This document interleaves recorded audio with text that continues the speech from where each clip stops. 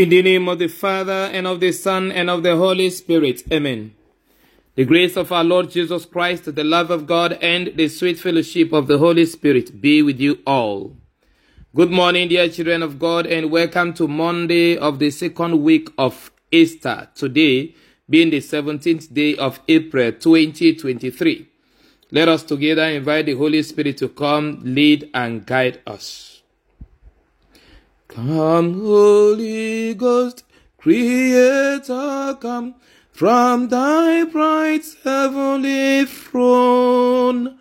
Come, take possession of our souls and make them all thy own. Beloved children of God, the title of my homily today is, You Must Be Born Again.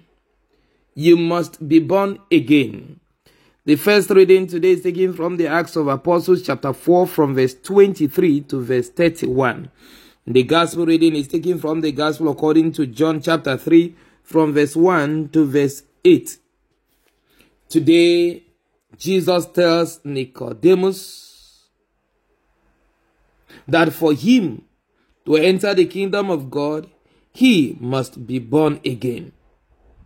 This was a response to the question raised by Nicodemus after recognizing Jesus Christ as one who has come from God, knowing, according to his testimony, none could have done the great things Jesus has done if he hadn't come from God. And so Jesus told him this: he must be born again. He must be born anew. And he asked, how possible could this be? He asked this because he didn't understand the context from which Jesus speaks. To be born again here is not what we have in our present day society, where every now and then you see people talking about, have you been born again? Have you given your life to Jesus Christ? Have you accepted Christ as your personal Lord and Savior? And we see the same set of people going through this ritual again and again and again. To be born again is not just about going to receive the sacrament of baptism. It goes beyond that. To be born again is to have one's heart circumcised. To be born again is to have one configured to the person of Jesus Christ. As a matter of fact, the sacrament of baptism is meant to do this in the life of the recipient of the sacrament, who is properly prepared and rightfully disposed for the sacrament. Nonetheless, there could be instances of people receiving sacraments, people supposedly getting converted, people supposedly accepting Jesus Christ as their personal Lord and Savior, and really not born again. Once you are born again, you receive the Spirit of God, as it happened at the baptism of Jesus Christ. The moment John baptized him and he stepped out of the river Jordan, the Spirit descended upon him in the form of a dove. This is what happens at every celebration of the sacrament of baptism, especially when this is received by a candidate that has been properly and sufficiently prepared for the sacrament, has the right knowledge, and is properly predisposed for the reception of the sacrament of baptism. Of course, with the right minister. Beloved children of God, the question we ask ourselves today is, are we really born again? We, the supposed Christians, we who are supposed to be the children of God. If we are, does it play out in the way we live our lives? The early Christian community had people who were truly born again. Quite a number of them. And that played out in their lifestyle. Today, Peter and John were released after they were seriously persecuted, flogged, imprisoned, molested, humiliated for preaching in the name of Jesus Christ. But upon their return and reunion with the other disciples, they joined forth and prayed with one voice. They were not envious of one another. Certainly, not all the disciples, not all the apostles had the same gifts. Some were miracle workers. Others were great preachers. Some were healers. Others were quiet workers, serving the interests of others. Some were mere stewards, what you may call men, because I use that word men because they may not be among those who are pronounced in the society or very evidently known and recognized and respected. People with all kinds of gifts and of different categories. Some were wealthy, some were poor. But look at a beautiful thing. They were walking with one spirit and speaking in one voice. Why was it that way? Because they were circumcised at heart. They were circumcised at heart.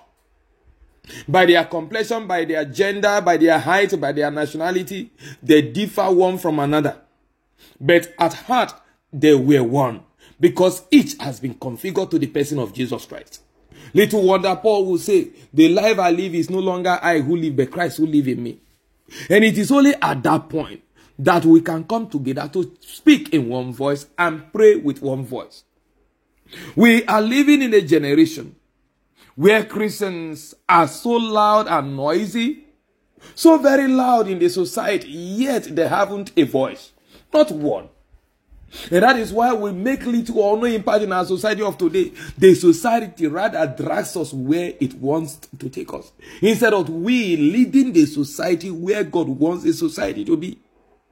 Because we haven't got the heart of Jesus Christ. And because we haven't got the heart of Jesus Christ, we lack the presence of the Holy Spirit. The resultant effect of this is we go to church just for ritual. Many Christians today, because we have not been converted at heart. We have not had our hearts circumcised. We have not allowed ourselves to be configured to the person of Jesus Christ. And for many who were already converted or configured to the person of Jesus Christ at baptism, they have gradually abandoned their original identity as the children of God by the way they live their lives to adopting another identity altogether. This all boils down to the fact that at heart, many of us are yet to know God. Unless you are born again, unless you are circumcised at heart, you cannot claim to be a child of God. You cannot see the face of God. You cannot experience God in truth and in spirit. And so, dear children of God, today we are challenged to review our lives, to return to the Lord and allow Him to circumcise our hearts so that we can become truly one, so that we can be united in our way of life, in our family life, in our places of work, and begin to pray with one voice and speak in one voice. Look at what is happening around us today. Whereas the world is joining forces to contend with and confront the circumstances of life, the supposed children of God, Christians, are busy dividing themselves. Look at many of our new generation churches today. Once there is a little disagreement between a pastor and another co-pastor, they go their separate ways and they begin to find new churches. And they claim God had caused them. God have entrusted them with a ministry. I'm not saying that God cannot entrust one with a ministry or cannot call one to become a pastor of souls. But how many are genuinely called? We break and scatter ourselves out of our selfishness and greed. Look at those who consider to be pagans, unbelievers, those who are not the children of God, those who belong to other religions. They marry and they keep their marriage at all costs, despite all their limitations, flaws, and shortfalls. Many are even into polygamous marriages. Yet Christians who are supposed to uphold the sacredness of marriage The indissolubility of marriage are busy destroying themselves and scattering their homes. Many who are from, polygamous families, non-Christian families, are able to live together as one. But come to many Christian homes and families, siblings are at war with one another.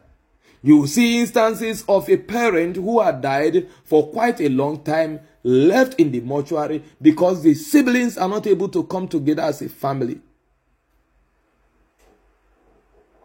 You see Christians fighting and destroying themselves over material things, landed properties, positions, political appointments, and a lot of other things, mundane things that are very, very transient.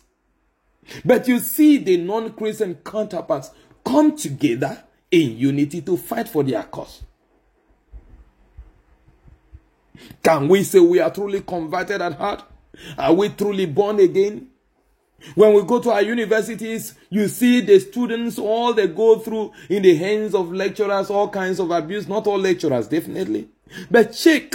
Many of those who are involved in illicit, ungodly, unethical activities in our tertiary institutions, in our secondary schools, in our primary schools, in hospitals, in the military, in the business world, in different sectors of the human societies, are supposed Christians. I'm not saying only Christians do this. But when you come to a Christian-dominated environment, you see Christians involved in all of this. Instead of joining force, uniting as one to fight against the evil of our society, we divide ourselves and end up at times promoting the evils of our time. Beloved children of God, today we are challenged to allow the Holy Spirit to come into our hearts and have our hearts circumcised so that we can be configured to the person of Christ, that our way of life will become Christ-like. It is only by that fact that we can withstand the persecution, the challenges and the troubles that are facing this Christian family of this day, the Christian world of this day, and come out victorious like the early Christians did. Yes, the problems we are going through today are not greater than us if only we can be united in the Spirit of God, not in evil, but in virtue and righteousness. May God bless you now and always through Christ our Lord. Amen. The Lord be with you. May Almighty God bless you, the Father and the Son and the Holy Spirit. Amen. Be assured of my prayers and my blessings always, and do have a fruitful and very exciting week ahead.